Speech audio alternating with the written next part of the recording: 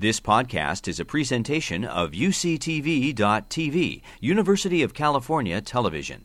Like what you learn? Help others discover UCTV podcasts by leaving a comment or rating in iTunes.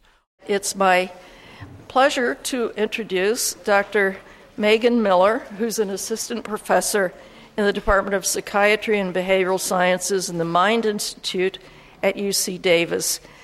I'm not going to read all your stuff, Megan, I'm sorry, but that's the end of the day. And Megan's going to talk to us about some of her research on siblings of children with autism and other topics from the Mind Institute. Dr. Miller.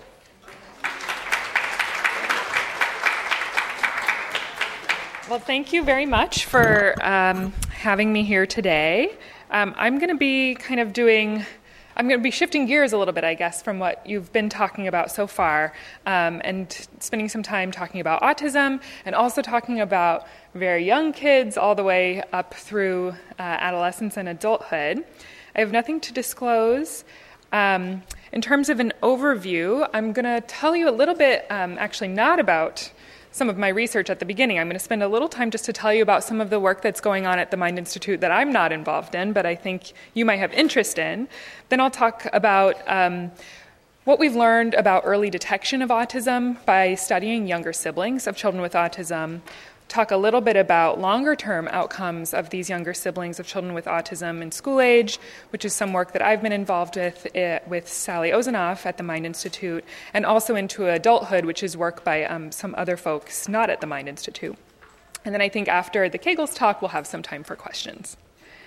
So just to tell you a little bit about the Mind Institute, if people aren't familiar, it was founded by 6 families of children with autism, and the research and assessment clinics opened in the late 90s, so it's been around for about 20 years now, and in name, but the complex, the building itself, was built in 2003, and we have a number of clinical and research projects going on at the Mind Institute, spanning a lot of different areas, including research on using brain imaging, so findings about boys with autism who experience regression, having larger brain sizes, studies looking at risk factors and protective factors, like the use of folic acid taken preconception or prenatally, and that being related to decreasing risk for autism. There are studies of animal models of neurodevelopmental disorders, and then I'll talk a little bit about studies focused on early markers of autism.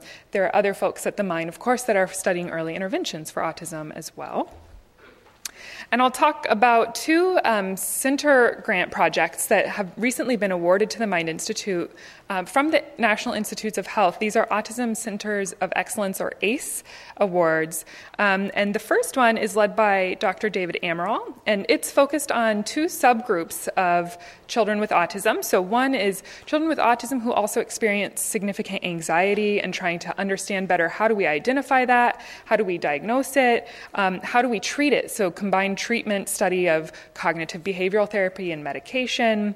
They're also going to be looking at brain imaging and whether there are brain changes in response to treatment. And then the other subgroup they're focused on is the group of children with autism who also have larger brains.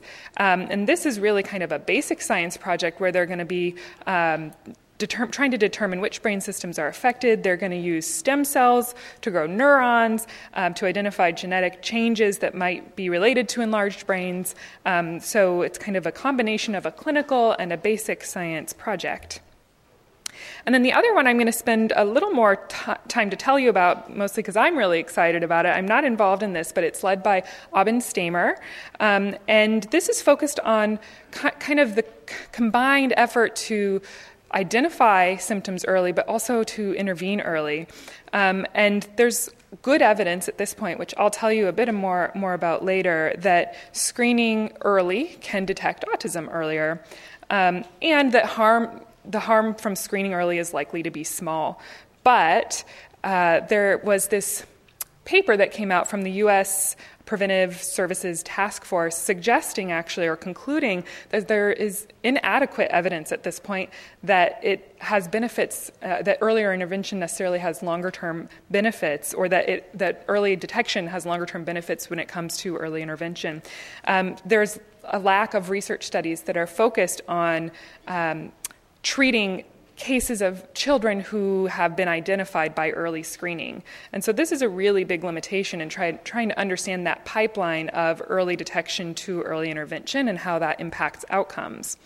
So that's what this particular ACE project is trying to address, this pipeline of early screening to early intervention and improving outcomes over time. And this is a busy slide, but just to give you a sense of what this study looks like, they're actually intervening firstly on providers. So they're assigning providers to either screening in a standardized way, routine surveillance, or just as usual, how their practice does autism screening early in the first 3 years of life. And then they're taking the screen positive cases and doing early intervention, early start Denver model with these cases and looking at various outcomes. So the screening is universal. They're screening all children, the 18-month checkup in the intervention group, meaning they're intervening on the providers and training them how to do this. They're standardized, so they're screening the same way using the MChat. And it's high fidelity, so their goal is to avoid all the common errors, to encourage all screen-positive families to attend a fuller evaluation and potentially into their treatment. So what they do after there's a positive screen or there's provider concerns, they'll do an evaluation. If it's determined that, yes, this child has autism, they'll do a year of intensive treatment, and then they'll document their progress a year later to see if this really standardized, high-fidelity way of doing early screening has a higher probability of getting kids into early intervention and a higher probability of improved outcomes. We also have some clinics at the Mind Institute related to assessment and diagnosis of various neurodevelopmental disorders, social skills programs. So the big focus at the Mind has been autism, but we also have research and clinical services related to ADHD, genetic syndromes, and so on. And then we also have some educational and outreach programs, Centers of Excellence for Developmental Disabilities. We have a postdoctoral training program, the Autism Research Training Program, and we're a LEND site, Leadership, Education, and Neurodevelopmental Disorders as well. And then also have a Developmental and Behavioral Pediatrics Fellowship Program. So now I'm going to move into talking a bit about early detection of ASD. And I've sort of alluded to this already, but one of the first questions is why? Why do we care about early detection? And the idea is that we think that early identification will result in earlier treatment and hopefully improved outcomes. Now, that ACE project led by Dr. Stamer will hopefully prove that that's truly correct and provide us really solid evidence of that. But that's a strongly held belief in the field and probably true. But more broadly, it could also have an impact on decreasing service utilization costs and kind of the economic burden more broadly. One of the big challenges related to early detection, or one of the critiques people might have, is the risk of false positives. So identifying a child as having autism, referring for treatment, but in fact we were wrong, they didn't have autism and they were just really young. But in general, the interventions that are commonly used, we tend to think that the benefits likely outweigh that negative. And really focusing on infancy and early childhood is it's a great time period to try to understand how these conditions develop, and to help with improving accurate earlier detection, identifying the time periods that are most important for identification and maybe early intervention, and what areas of functioning are the most relevant in this developmental period that might help us identify autism earlier. So the next question is, how do we do it? And what I'm going to tell you about is one particular study design that gets used to try to identify early signs of autism. And this is focused on siblings. So it's called an infant sibling study design. And what we do is we study families. So we have the parents here, and then they have a child with autism, and then the family has a baby. And this baby is considered to be at elevated risk for autism based on family history, genetics. So we know the recurrence rate of autism in younger siblings of children with autism is significantly higher than the rate in the general population. And then we have our comparison group of babies who have only typically developing older siblings, no family history of autism spectrum disorder. And then we have them come into the lab for assessments at regular intervals in the first several years of life. So they will come in at 6, 9, 12, 15, 18, 24, and 36 months of life, and we'll do a whole range of assessments with them, developmental assessments. We'll do some eye tracking assessments to see kind of what they focus on and are interested in. Parents will fill out a variety of questionnaires. Starting at 18 months, we'll do an ADOS, which is the Autism Diagnostic Observation Scale. And then when they turn 3, we'll determine which babies had developed autism by age 3 and which babies ended up being typically developing. And then we can go back and look at all of the data and see where did the differences between those groups of children begin to emerge and in what areas of functioning. So I'll just say that if a child meets criteria before age 3, we will certainly make the diagnosis and provide referrals and recommendations. But kind of the final determination for the study is age 3. Interesting, I think, excitingly, Sally Ozanoff has gotten a follow-up grant to study cohorts of these babies into school age period. So now they're between 7 and 14, and we're seeing them back to see how they're functioning later in development, whether they developed autism or not, so all of them. So in terms of what we're learning from siblings in the infancy period, we're learning about the recurrence risk for autism. We're learning about how symptoms emerge and onset, what are the early markers. I'm not going to talk about biological markers, but some studies using this study design do study, they do brain scans or EEG. I'll talk a bit about some of the behavioral markers. And then we can learn more about targets for prevention and intervention programs. So in terms of recurrence risk, previously it was thought that about 3 to 10% of younger siblings of children with autism would develop autism themselves, which was significantly higher than the population prevalence. But through these infant sibling study designs, there's a consortium across the globe, really, with multiple investigators involved called the Baby Siblings Research Consortium, and they've pooled their data. They all sort of follow this study design to answer this question of what's the updated recurrence rate in these samples that we get from these types of studies. And it's much closer to 20%, at least in these infant sibling samples that we've studied, which is significantly higher than we thought, and certainly significantly higher than the general population prevalence of about 1.5%, as was referenced earlier. So that has some implications, I think, about kind of what families are thinking about, and I think it's helpful to know, just so you can monitor and watch for early signs.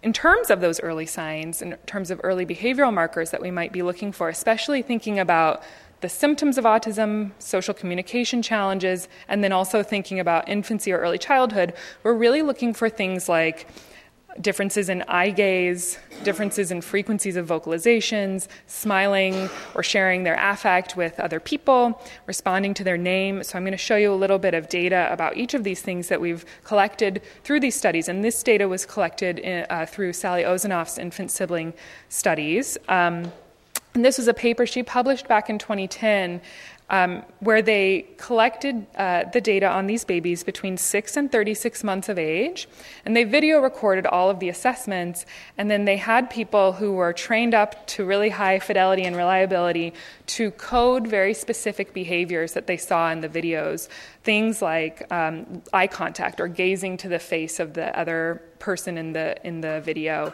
or directing their smiles to the other person, or vocalizing. And what you can see is this group in red is the group who went on to be diagnosed with ASD by age 3. And you can see that in these basic building block social communication behaviors, you see declining trajectories or sort of low, flat trajectories in the group who went on to develop autism. And the differences really begin to emerge between 12 and 18 months of age, where we see these changes happening.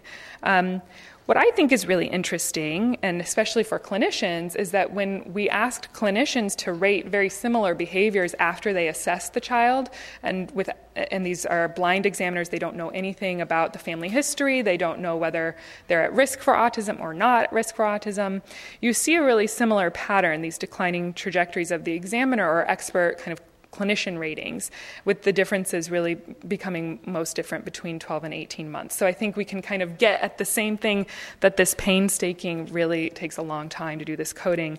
We can get at the same thing from the clinician ratings. In terms of another social behavior that we've noticed is different in infants who are going on to develop autism, it's response to names. So we know that infants use their names as social cues, which helps them to orient to salient aspects of their environment, including social partners. What has been shown in the past is that there has been a diminishment in the response to name by about 12 months of age. And this was found in babies who developed autism, but this was found using retrospective chart review or videos, basically, or paper pencil measures that parents fill out. And so we really wanted to look at this from our prospectively collected data and kind of over time, so the developmental progression of responding to name. And what we found, so we used a measure from it's the AOC. It's a task this is an item from that task that where the examiner calls the baby's name up to 2 times, and there are 2 trials like that, so up to 4 total times at different intervals during the assessment. And we were pretty stringent in our definition of a failure. So to fail, we said that they had to not respond on any of the 4 trials.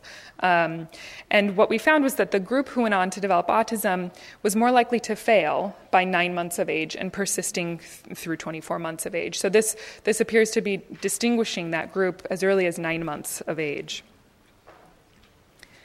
So ultimately, I think this work focused on infants at risk for autism has kind of resulted in a lot of important information for clinical practice, and I think that it has made its way into clinical practice related to red flags and early screening for autism in the first couple of years of life. So I think families know a lot more because they've heard a lot more about these early signs. They're watching for it. The American Academy of Pediatrics has implemented kind of regular or universal screening at specific intervals with recommended measures early in life. So I think it has some significant clinical impact thus far.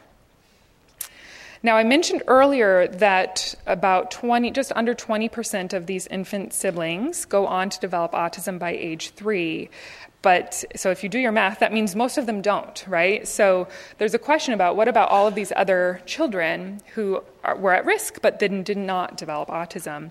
And so we've been interested in this concept of the broader autism phenotype, so sort of non-diagnostic, subclinical, more like traits or characteristics that are kind of in line with autism spectrum disorder, so subthreshold social communication challenges, for example, but that are not at the clinical level. And we see this sometimes in family members of individuals with autism. And we were interested in trying to understand how early can we identify those subclinical differences. So what we did was we characterized our sample of these babies when they were 3, whether they were typically developing or non-typically developing based on their Mullen, standardized developmental scores, and or ADOS scores being within several points of the autism cutoff, and then looked backward to see where did that group of children start to differ from the children who were typically developing. And the answer was around 12 months of age that we saw differences. So again, we can see differences in these children who are experiencing subthreshold challenges even earlier than kind of we expected. So now the question is, that's up to age 3, and there's been a lot of work across all of these baby siblings consortium sites to study these infant siblings up to age 3. But then it's sort of stopped. And of course, we all know that children continue to develop, and that's one of the reasons that we've been interested in, Sally Ozenoff has been interested in understanding some of the longer-term outcomes of these siblings beyond the preschool period. And Again, 80% of younger siblings don't develop autism, but are there risks for other things that come along later in life? That's a question that's, worth answering. And the answer is generally yes. So about 35% we've found of children develop some other non-ASD concerns by school age. That doesn't mean diagnosable, but some level of concern across a variety of different measures. So I'll give you some examples. This was sort of a pilot project that was looking at one cohort of these baby siblings when they were 6 to 8 years of age. So they had grown up into that early school age period. And what we found here was when we looked at it different ways, we kind of found the same thing, whether we were looking at clinical concerns as expressed by a clinician who assessed the child, or scores above a clinical cutoff on measures of psychopathology symptoms like depression, anxiety, or autism-related symptoms, or language scores on standardized language testing, we see a higher proportion of the group who has a family history of autism falling into that impaired or concerning range. And these are the children who do not have autism themselves. So like I said, anywhere from 25 to 40% of the siblings were falling into these sort of elevated or clinical concerns ranges. Now, one of the things that was coming up in that age range a lot for us was concerns about ADHD. And so we did another sort of smaller pilot where we looked at 8 to 11 years of age and really tried to do a better job of characterizing ADHD. And I think there are some caveats I would mention here. You can see a pretty high rate of ADHD in our low-risk group. So it's certainly possible that the families who are most concerned are the ones who came back really easily. But there is a difference in terms of, the group that had a family history of autism had significantly higher rates of ADHD than our low-risk group. So that kind of piqued our interest and led to the current follow-up that we're doing a little bit older, 12 to 15 years of age for most of the children. Some of them may come in a little earlier than that, maybe 8 to 15 in the end, across 3 different cohorts that had been recruited over the last 15 years or so. And we're doing a more comprehensive assessment of symptoms of psychopathology like ADHD, anxiety, mood concerns. So we're doing a full diagnostic workup on those things. We're also assessing academic skills, pragmatic language abilities, which we know are challenging for children with autism, but also there's suggestion that it may be an area that's a little bit challenging for siblings who don't have autism. We're kind of doing a deep dive into their attention skills, their activity level, their ability to control their inhibitions or kind of responses, to inhibit their responses. And then lastly, I think really importantly, their peer relationships and social functioning. So we're having teachers fill out ratings about how well the child is liked and how what their social skills are like, how many friends they have, those kinds of things. And one of the reasons we're really interested in doing this is because we want to understand how siblings are functioning later in development, but we also see these higher rates of other kind of concerns outcomes in this population. And so our thinking is that we might be able, by following them up, to use the data that we've been collecting for the last 15 years, for their whole lives really, to predict other non-autism outcomes, like what might be early markers of ADHD, what might be early markers of anxiety in these siblings. So I don't know if we'll get to adulthood following these same cohorts, but there have been certainly studies of adult siblings of children with autism. This is not work that we've done ourselves, but there was a study a few years back by Howland et al. Where they looked at 87 adult siblings of children with autism. The average age was just under 40. And they had a group within this group of siblings, a subgroup that had been previously evaluated at a prior time point and identified as either broader, having that kind of broader autism phenotype traits, some sub-threshold symptoms or traits, characteristics, or unaffected or typically developing. And when they followed them up at this adult time point, what they found was that the previously determined or defined unaffected group had average intellectual functioning, basic academic skills, they were functioning really well in jobs, in their independence, in their social relationships. So they were, just functioning average or above average. The group that had been previously identified as having some of these subthreshold characteristics had some challenges with employment. They had lower social relationship levels, and they had elevated ASD traits, as would be expected, as well as elevated rates of other mental health symptoms. So this is, I hope you can see, I think you can see it relatively well, but the group in pink is that group that had the subthreshold autism traits at an earlier age. And what you can see here is that they're elevated across several different aspects of functioning. So OCD symptoms, so episodic depression symptoms was the same, but chronic depression symptoms was different. Higher levels of anxiety and higher rates of being above a clinical threshold for ADHD. And these were symptoms here that actually they required treatment. So this was significantly elevated symptoms. So there do seem to be some concerns that persist across the lifespan for a subset of siblings of children with autism who don't have autism themselves.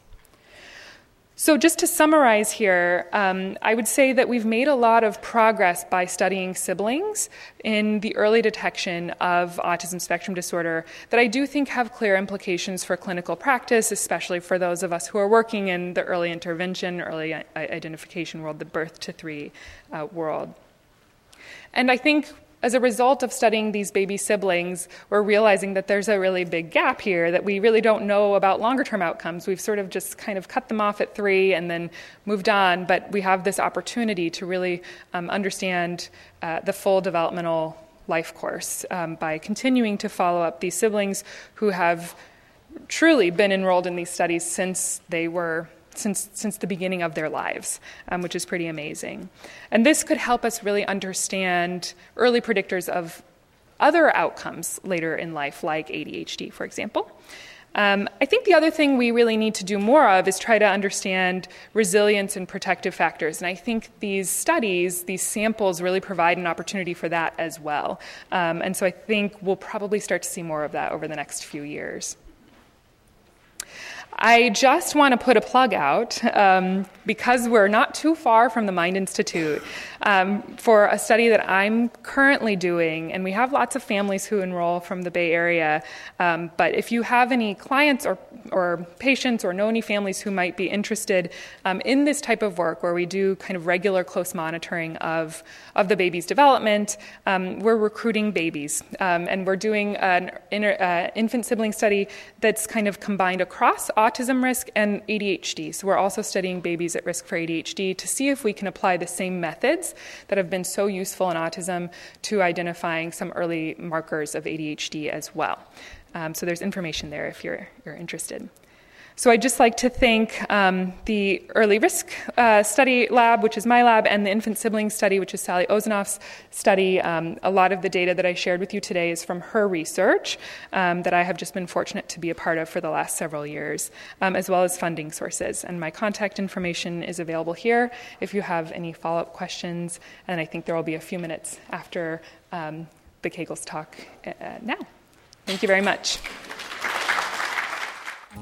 You've been listening to a podcast by University of California Television. For more information about this program or UCTV, visit us online at uctv.tv.